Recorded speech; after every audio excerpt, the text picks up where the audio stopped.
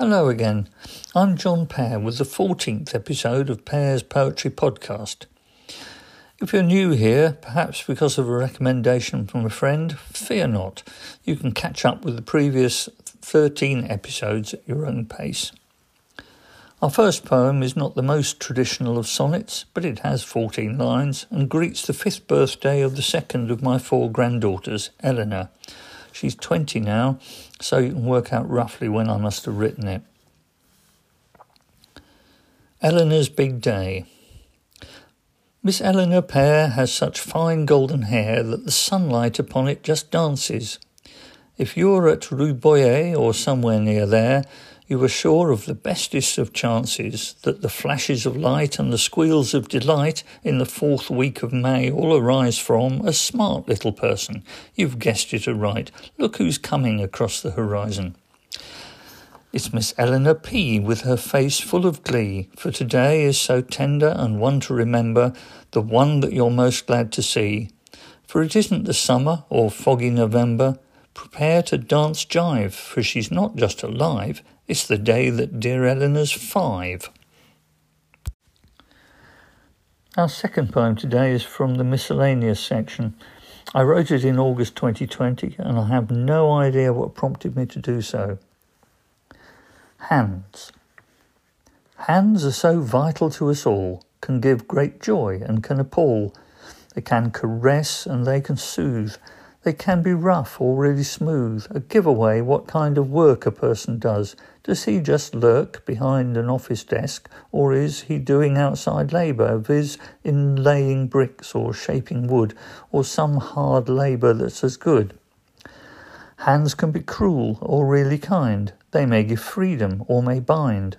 They can really expressive be, or beckon that it's time for tea.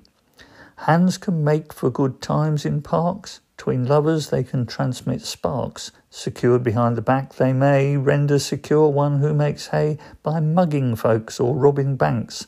They're helpful too in giving thanks. I'm told they're very hard to draw.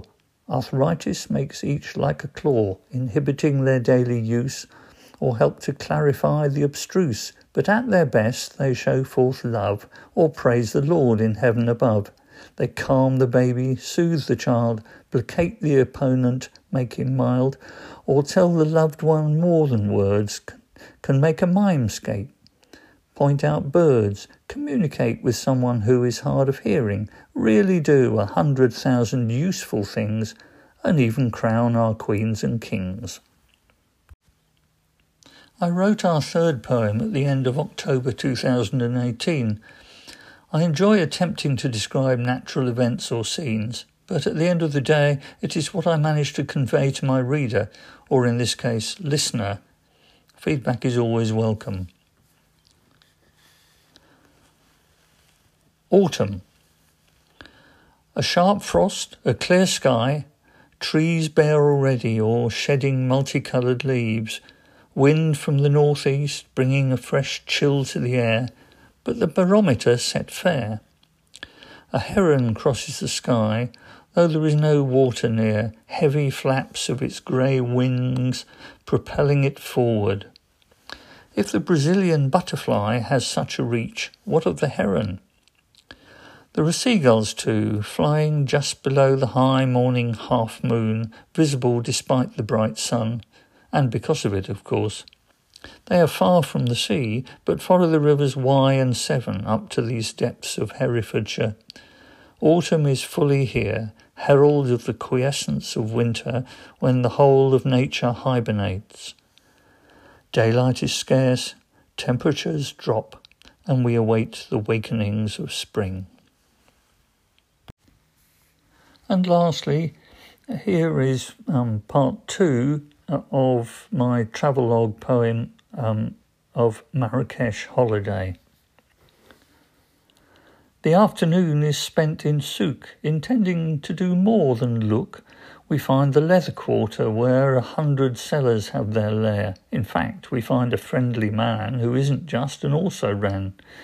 For he sells slippers, and the shoes, or slip-ons, that to choose in England is not often pos, so Maroc's gain is Britain's loss, as G buys but a single pair in yellow, while his spouse, so fair, has 3 in green and brown and black, so she will never suffer lack of footwear. Now we must get out of Souk, and now it's dark, take a fresh look at Shrimar El Fna with life ablaze. It hits us as we leave the maze. We eat at Islan's restaurant on lofty terrace as we want a peaceful view of graceful tower, Kutubia floodlit at this hour. The meal is good and we'll return as more of Marrakech we learn. We try experimental way, not travelled in the light of day, and pass the fountain-fronted place, a super one to have as base for desert exploration, and a swimming pool bereft of sand. Past serried ranks of nuts and dates in neat or more untidy states, we walk unsure of our way home, when sudden to the square we come, a sparkle with the lamps, and full of smoke and smell in evenings cool. At our hotel we ask the staff, who know a man who's quite a laugh. Mustafa comes, he owns a car, and he takes tourists near and far, but always where he wants to go, at breakneck speed, not ever slow. This much we learned from his 2 tomes of testimonials from the ones that he has shaken to the core by dangerous driving. He is sure they had a really lovely time, but he's the stuff of myth and rhyme. The morrow brings a fresh attempt, once breakfast eaten, all unkempt, to solve the mysteries of the souk. It does deserve a further look, but we look for the necklace bloke in hope he knows some taxi folk. Our first attempt goes quite amiss. It seemed much simpler then than this, as we came from the shop last eve. But into souk again we weave, and now we find him and his friend, who quickly understand our end. The driver comes and names a price, to go where we wish. That is nice. That is 200 less than that which Mustafa propounded. What more is there now to do than wait at Tazi's door at 5 to 8? The drums beat out in Shmar El Fna, the pulse of Marrakech, and all are drawn into the square's enticing mess. A heady mix of smoke and smell and buzz and blare attracts the world to come and wander there. Well, that's it for episode 14, and I'll be back with you in a week's time with 15. Thank you and goodbye. Hello again. I'm John Pear, and this is episode 15 of Pear's Poetry Podcast, Differing Viewpoints. As usual, I'm starting with a sonnet. I have no date for this one, but imagine I wrote it in or around 2000, when I was regularly going down for meetings in London, either for clarity, a movement to try to persuade fellow lawyers to use plain language, or what is now Resolution, then the Solicitors' Family Law Association. England. The England of 2000 summer days flits past my static railway window frame. Its stately sunlit silence contrasts with the clatter of the rail joints on each wheel. No movement on this windless, warming morn save horsetail, bird, a solo car and shade, which seems to move or be moved through by grass and field and nearby oak, or former grandeur of the sorry elm. The sky of pale bright blue enfolds the scene with greyish, speedless clouds side-lit by early low-slung sun, which soon will dominate the hemisphere that forms a vaulted dome. Across this part of Shropshire I call home. For last November's meeting of the writers' group Caroline and I belong to, we had to write something about horror. I had read an article suggesting that because of a tilt in Earth's axis over the centuries, astrologers' charts should rightfully include 13 rather than the traditional 12 sectors, for which reason many people were not under the sign that they had always been told they were, and some, of course, were under the 13th. Horoscope. Astrology has been around for something like 3,000 years, but gravitational tides abound. For some, it might all end in tears. A star called Thuban was our north, but Earth's axis has since changed. The Sun now has a different course against the constellations ranged around the universe entire, and passes against full 13 now, a baker's dozen, just one higher. Oh, Ophiuchus, take a bow. You thought you were a Capricorn? Well, now you're Sagittarian. But don't go getting all forlorn, just be humanitarian. Aquarians are mostly goats, and fish have aqua plentiful. Rams won't be getting many oats, because they're fish and bountiful. Many bulls have shrunk to sheep, and twins are mainly bullocks now. If you're a crab and sideways creep, you have a twin. Both take a bow. If you were maidens, now you are a lioness, well, most of you. And if you hold a balance bar, you are a maiden made anew. The scorpions among you must resign yourselves to being fair, although a few may grow a bust, and archers, you must take a share, for some will gain a tail-borne sting, a few will hold a pair of scales, but most will not be anything, for Ophiuchus has no tails. Attached to it by legends tell, though it's a constellation true, here's horror, not the road to hell, for there's no horoscope for you. Our third poem today is from my nature section, but rather than describe birds from our earthbound situation, I'm taking an imagined bird's eye view of humans. I wrote it in September 2017. Bird's eye view. As he soared effortlessly on the updraft, barely flexing his mottled brown pinions to keep his steady place and look out, he saw far below him two humans, one male and one female, as he had learnt from the strange garb they wore, seemingly non-natural. He judged them about 8 or 9 buzzard years, though she looked decidedly the younger. He, the less likely to have changed the colour or his plumage, was somewhat badgerish. Not that he had ever tackled one of those creatures. Too large, too aggressive. He preferred smaller prey. It was hard to hear the sounds they made from his altitude. It was clear that they mewed a lot more than he and his family did, but it was quite melodious when the fluky breeze carried their noise to his ears. With his keen eyes, he could tell that they looked directly at each other, something he could only do with one eye at a time. Frequently, and when they did, their strange beaks, so two-dimensional and seemingly unmade for striking and consuming prey, curved upwards at the corners, something impossible for him. Further, when that happened to one of them, it seemed to be echoed by the other. Their strange wingtips seemed to be intertwined for much of the time, and often after those upturnings they reached closer to each other and either touched beaks or placed their scraggy wings around each other. This seemed to produce even longer contortions of their bills and mewings. He could only conclude that these earthbound beings had ways that might be as enjoyable as that which the uplifting of his wings by the warmed air rising from the valley below gave him, which always seemed better when his mate or a fledgling was up there with him. What about fledglings? These humans had none with them.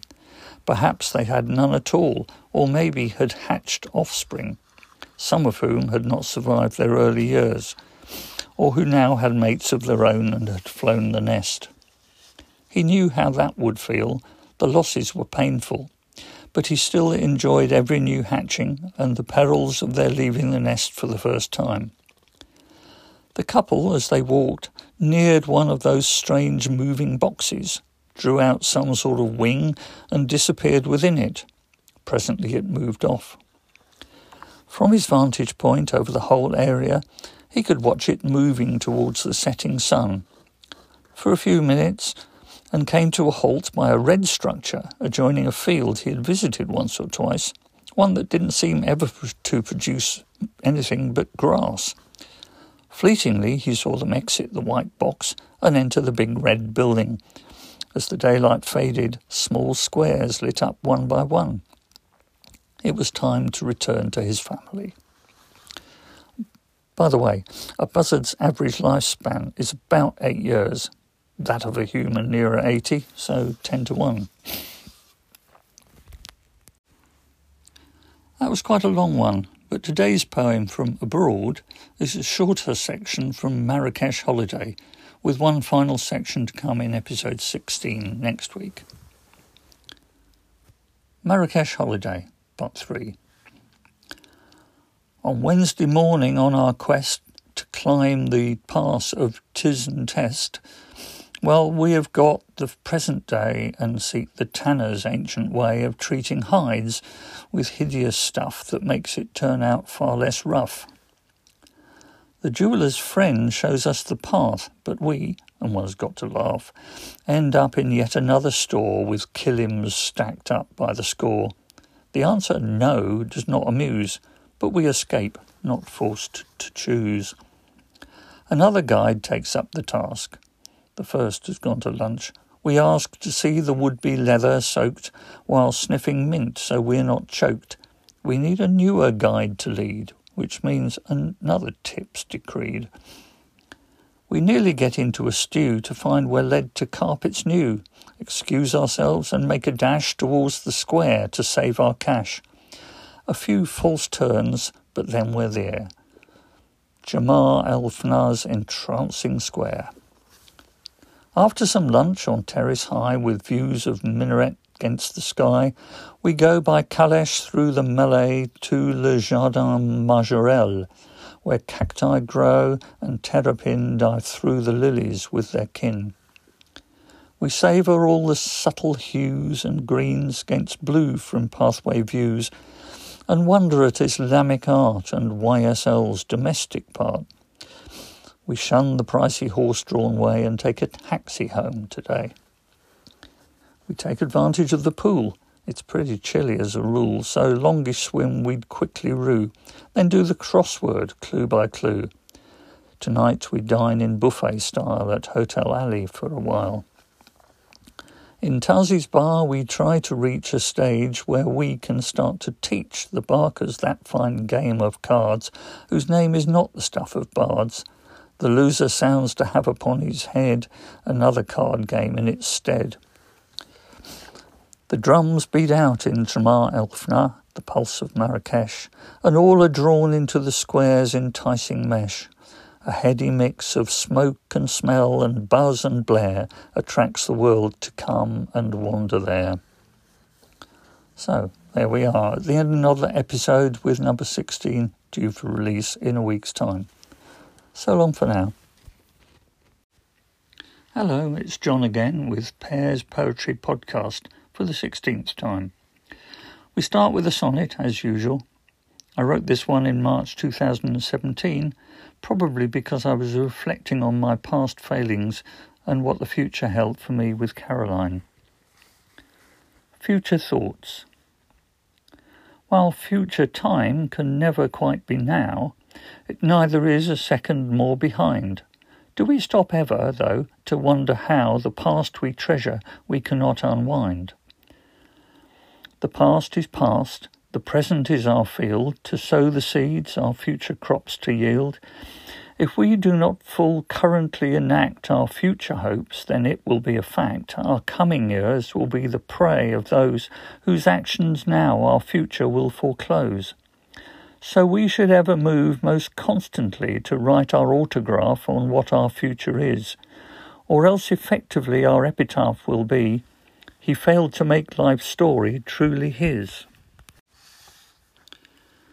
The next one, very miscellaneous, may need a bit of background.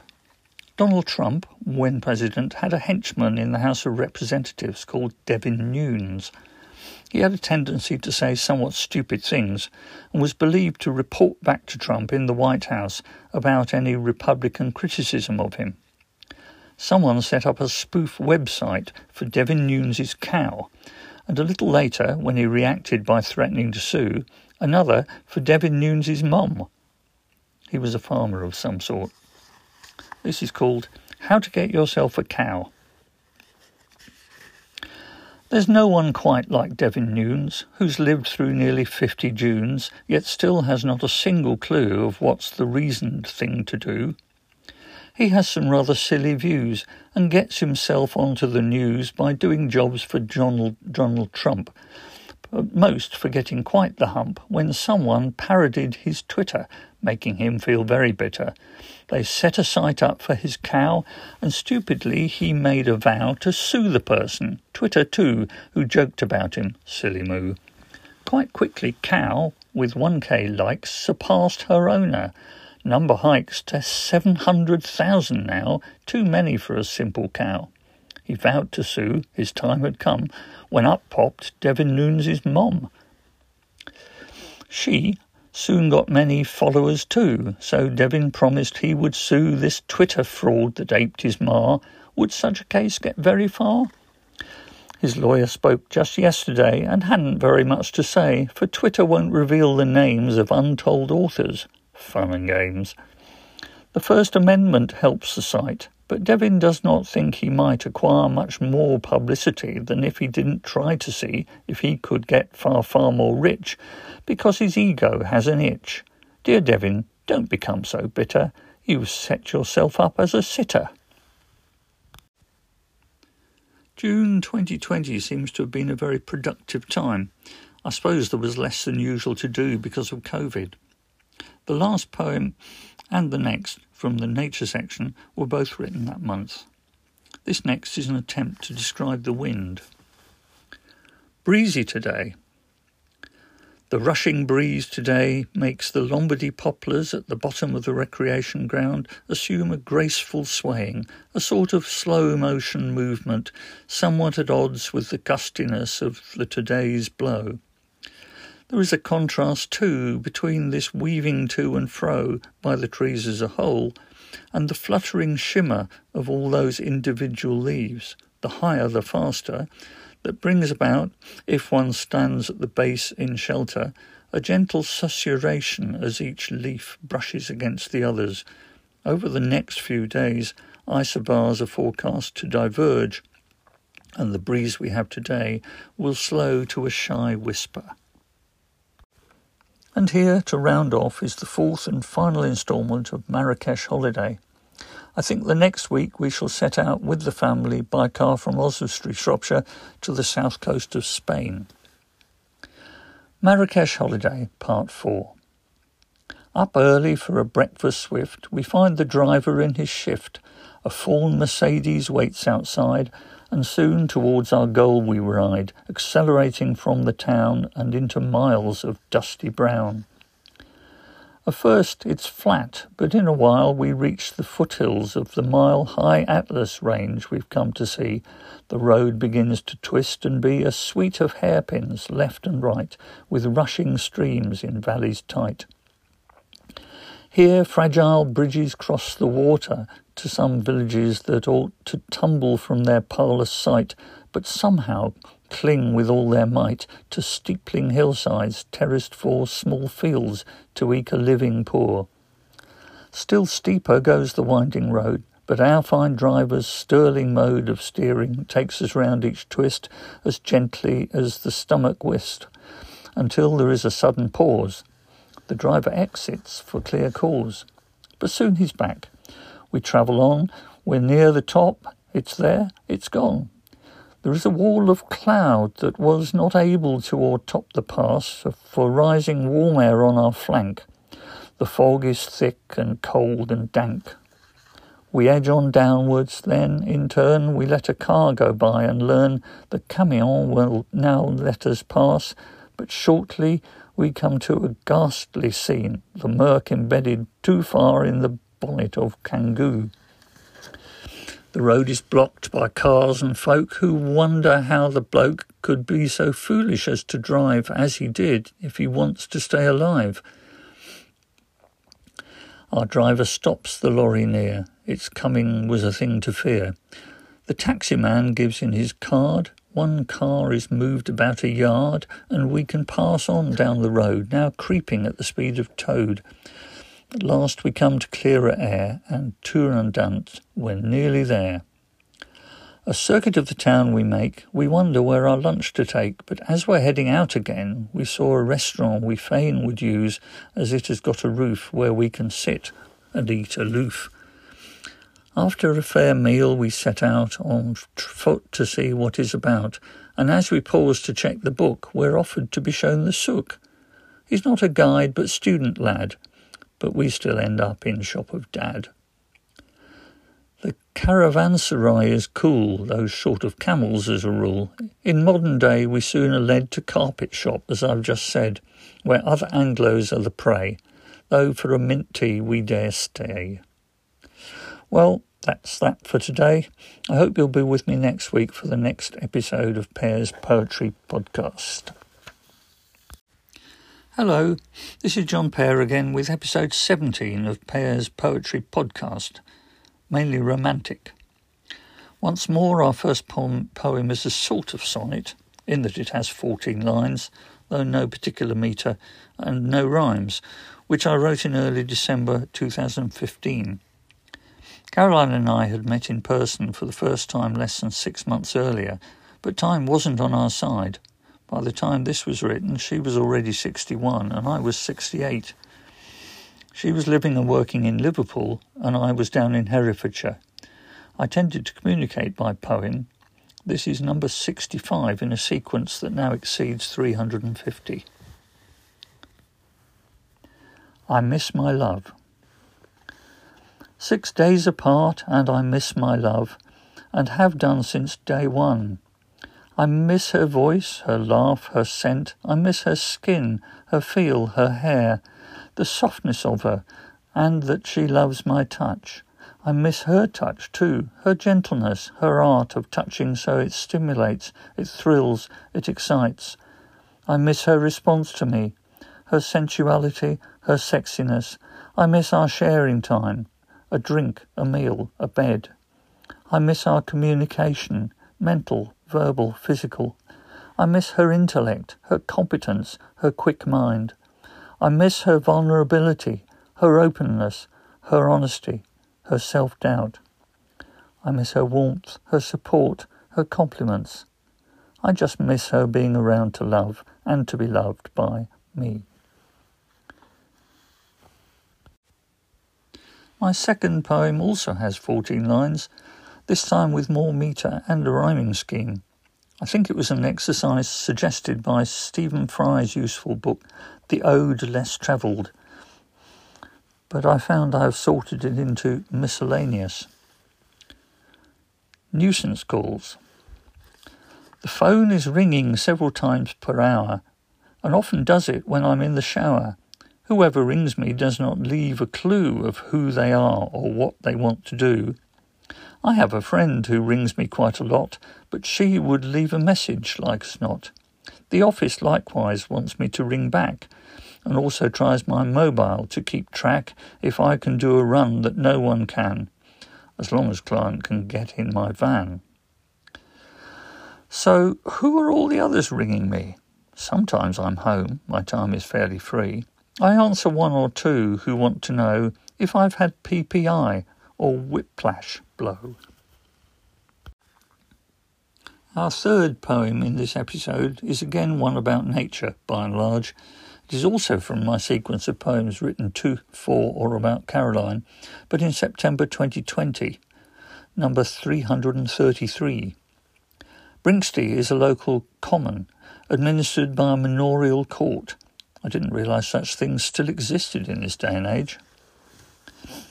Bringsty. We walked up the hill from the van to the oak coppice at the top. Although we had been there before, we were again thrilled by the view. A 180-degree vista centred on the Malverns, cool enough to avoid haze, so clear and sharp. Below us were fields and farmsteads, old as the hills themselves, but now using modern machinery and few workers. How times have changed in that regard, but in many ways, how little has changed. Cows and sheep safely graze peacefully. The seasons move on, not so differentiated in these days of climate change, but still ploughing, drilling, weed control, harvest, rotation of crop planning for next year, and repeat, again and again, generation after generation, nature regenerating. We felt blessed and happy with our lot. As I indicated at the end of episode 16, the abroad section will, for perhaps 3 episodes, hark back to a family holiday in a friend's finca up in the hills of the Sierras, just inland from the southern coast of Spain in 1983. We went by car and we took 3 weeks, half a week travelling down, half a week back, and 2 weeks in the property, with a number of excursions within Andalusia. I'll spare you the purely travelogue parts, though they are in rhyming couplets. Those are broken up by 3 pieces in differing metres, the first of which is about France.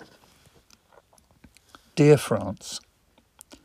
Dear France, 2 years a stranger to me, you spell no danger to me now. I slip back to your rhythm with great ease.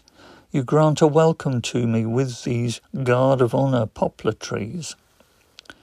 Your long straight route, which undulate, bid me within you sometime to perambulate.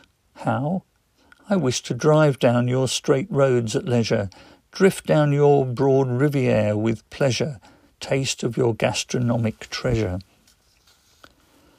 Dear France, I love your stately beau chateaux, along those broad slow rivers, des grands bateaux, sow.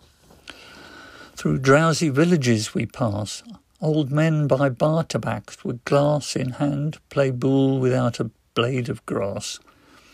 To wide green fields with buttercups golden, vineyards and flat valleys that enfold them, I bow. Steep gorges with castles perched precarious, mountains both beautiful and nefarious, I love above all your characters various, dear France. That's all for this week. I hope we can meet over episode 18 shortly. Goodbye. Hello again. It's John with episode 18 of Pear's Poetry Podcast, Joys and Trials of Life. If you just found me and like what you hear, don't worry. You can at your own speed catch up on the previous 17 episodes. As with the patterns so far, we start with a sonnet that I wrote in February 2020 while on a skiing trip with my friend Graham Barker. One always hopes, while on a 1 week in the year skiing experience, that falling snow will keep itself to itself, apart from overnight. But it doesn't always work out that way. It's snowing. Snowflakes driven by a gusty wind pass across the window of my room. Beyond, an empty moving chairlift tells that few are keen to ski. The light is flat. The morning brought a frozen, icy piste, the frequent use of which, new powder spread and with some softening by the climbing sun, produced much better skiing than last year's. The sunshine showed just how the snow was set, and we with confidence more swiftly skied, so more relaxedly with less tired limbs, and fewer stops we made as we swept down the hill. The learner groups we had to time our runs around, but when they went for lunch, what fun we found.